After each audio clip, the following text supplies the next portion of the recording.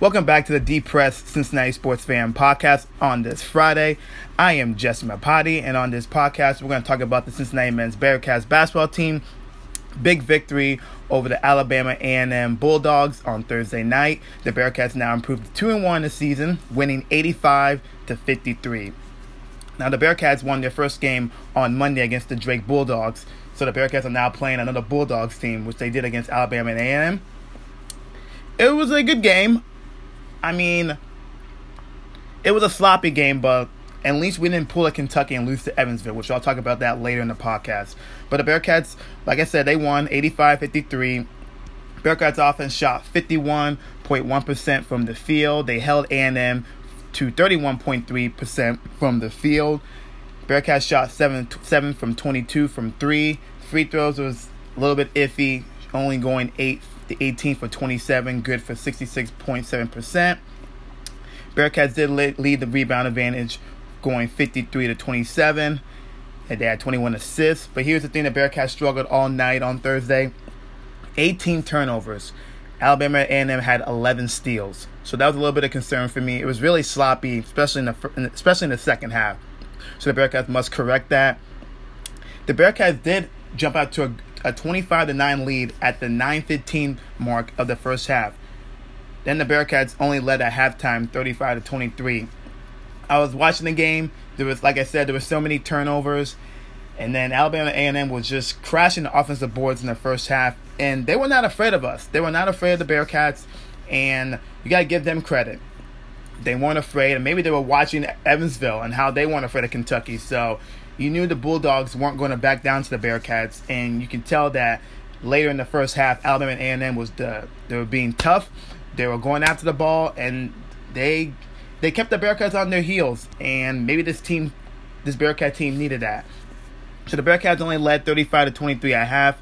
Second half started, Alabama A&M hit their first 2 shots, and they got the lead down to 8, and I'm thinking to myself, oh no, let's not make this a close game. But the Bearcats were able to turn it on after that. Alabama A&M only got close to 8 points. Bearcats ran away within the second half. Trey Scott had a great second half. He finished the game with 16 points, 8 rebounds, played 21 minutes, shot 7 from 10 from the field. It was Trey Scott's best game of the year so far.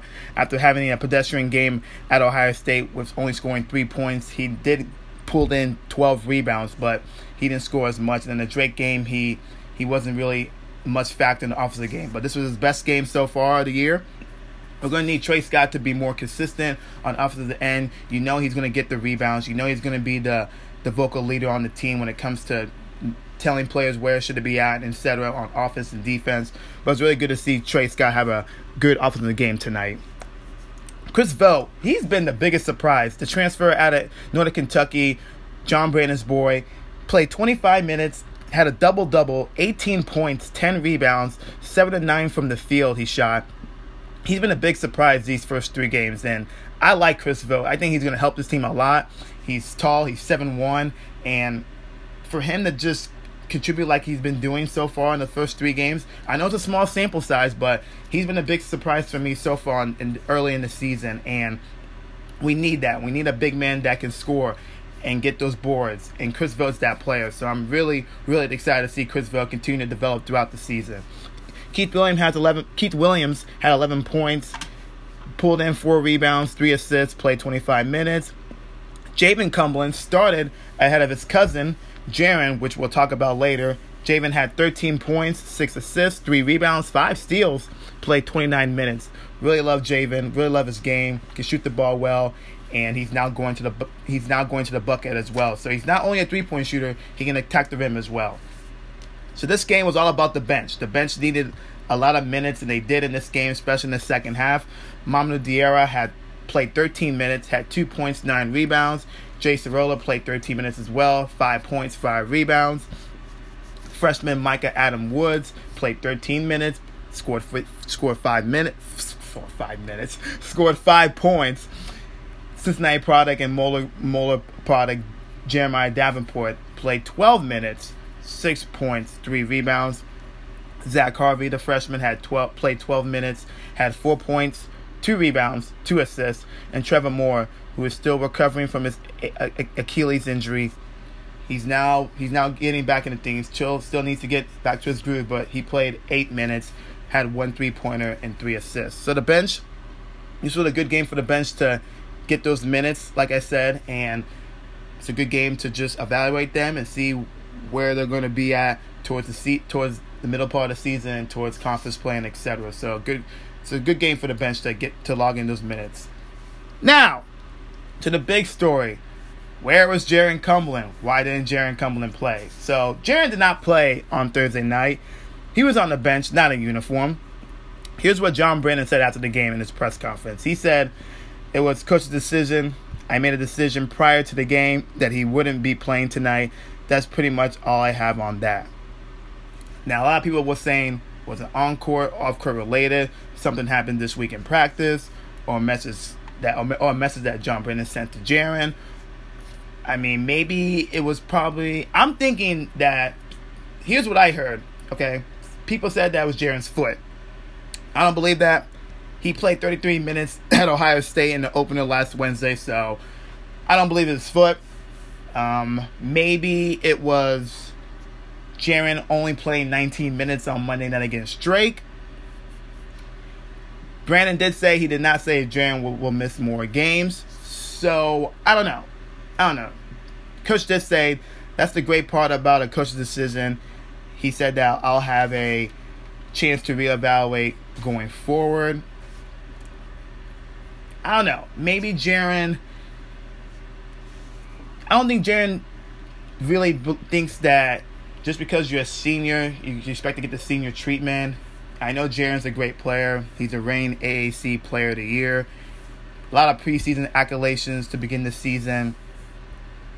But I feel like Jarron needs to adapt to what John Brennan is trying to adapt to this program, because it's his team, it's his program now. So I don't know. It's a wait and see process. Jarron so far has averaged 12 points, 2 rebounds, 2 assists in 2 games. He missed most of summer workouts and a portion of fall practices due to a lingering foot injury. Like I said, he did play 33 minutes last Wednesday at Ohio State. So I'm not really sure where this is going to go. I'm pretty sure Jarron will be playing next week. Maybe. But I don't believe it's a foot injury. I think it's something maybe he disagreed with John Brennan. But John Brennan did say after the Ohio State game that he's still trying to, learn about Jarron. He's still trying to getting to know Jarron. So maybe it's a wait and see process. Everybody's saying, "Oh my gosh, Jarron misses Mick."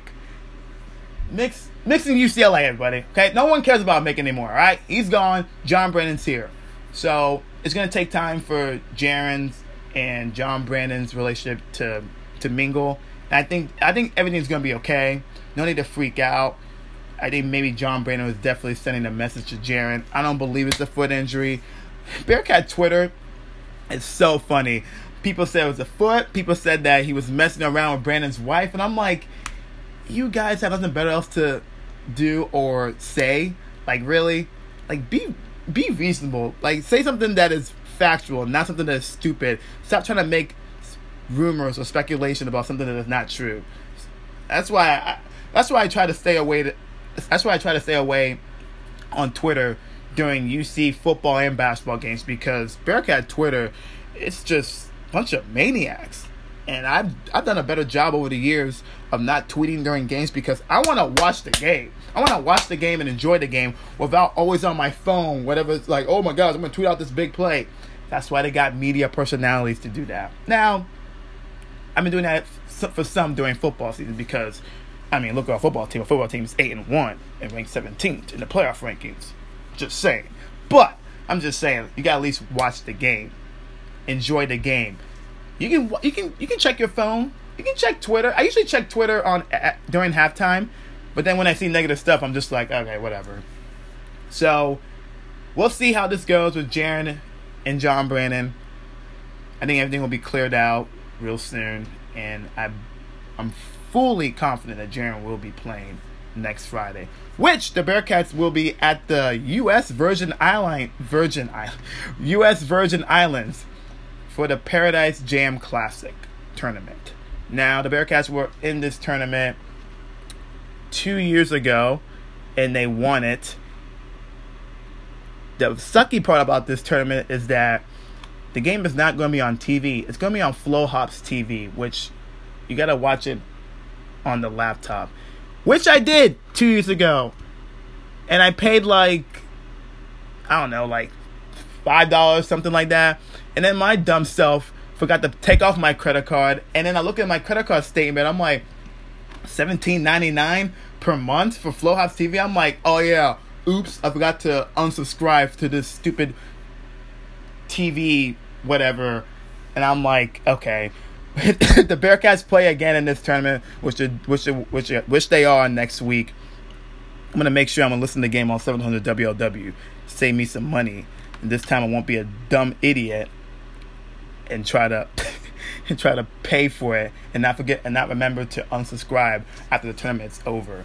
So the Bearcats won't play till next Friday on November 22nd. They'll be playing against Illinois State at 5:45 p.m. Like I said, you can get the game on FlowHop's TV. You have to pay for it, or you can listen to the game on 700 WLW for free. The winner of that game will either play Bowling Green or Western Kentucky on November 23rd. That game will either be at 5 p.m. or 7:30. Funny thing, do you know who's in this tournament? Yes, you guessed right. The Nevada Wolfpack. I hate that name, and I hate that team, and I hate that state. Do you know why? One thing. I'll say this one number. 22. And that's all I'm going to say. To all my followers, if you don't know what that means, just look it up. Just type in UC versus Nevada 22. That's all I got to say. How about Evansville? Before this podcast ends, how about giving a shout out and round of applause to the Evansville Aces for upsetting number 1 Kentucky on Tuesday night, 67-64. I'm telling you, Big Blue Nation was on suicide watch on Twitter. Boy, they were giving Kentucky and their players. It was just so crazy because I saw updates that Evansville was winning at halftime. I was thinking to myself, oh shoot.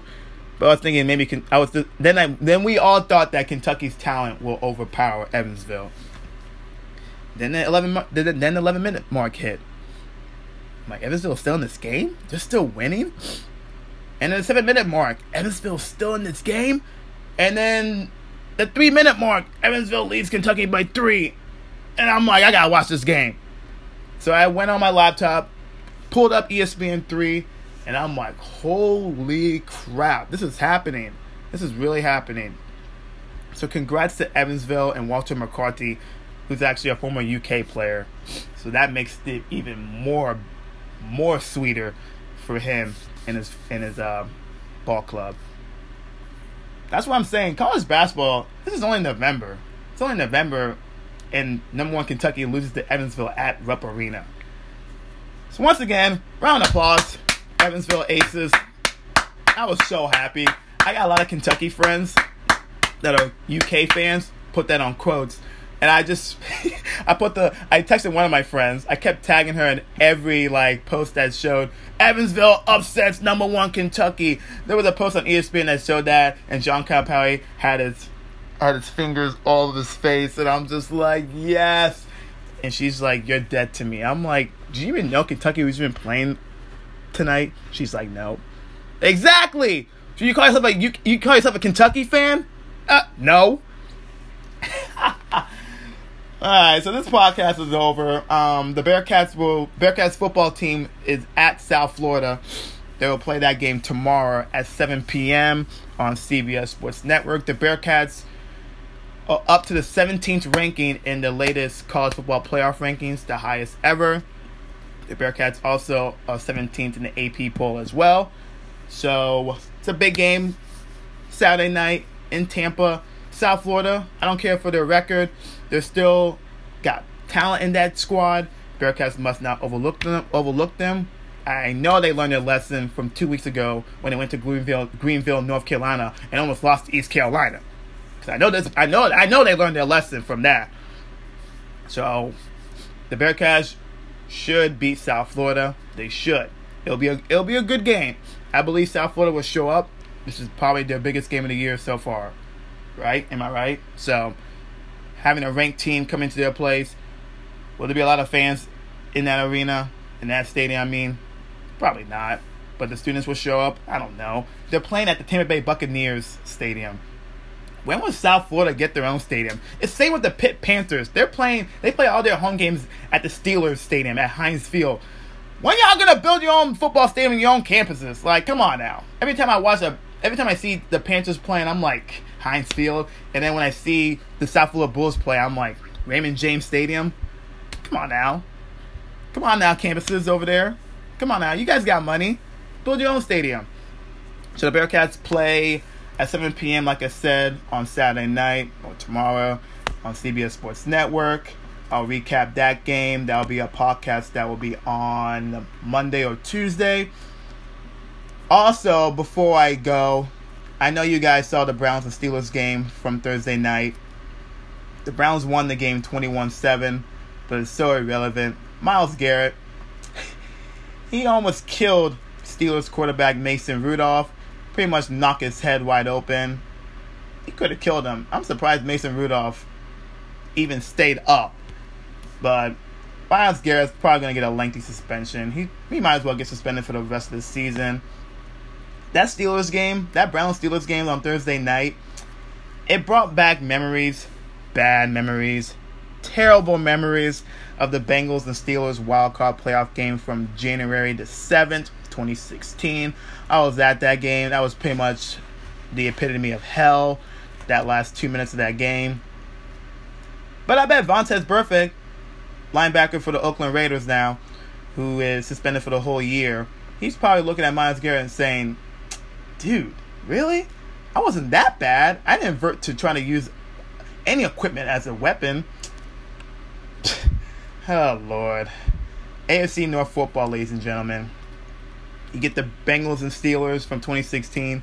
Now you get the Browns and Steelers from 2019. Two of one of the most ugliest football games you've probably ever seen. I believe that the Browns and Steelers game was much worse.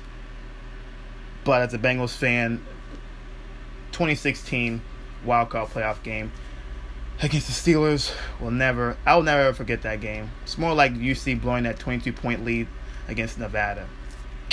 22. All right, guys. You guys have a great weekend. Go Bearcats. Go Bang. No, the Bengals are in Oakland this weekend. If I forgot to mention that. I hope the Bengals get destroyed, which they will. You guys have a great weekend. I'll see you guys next week.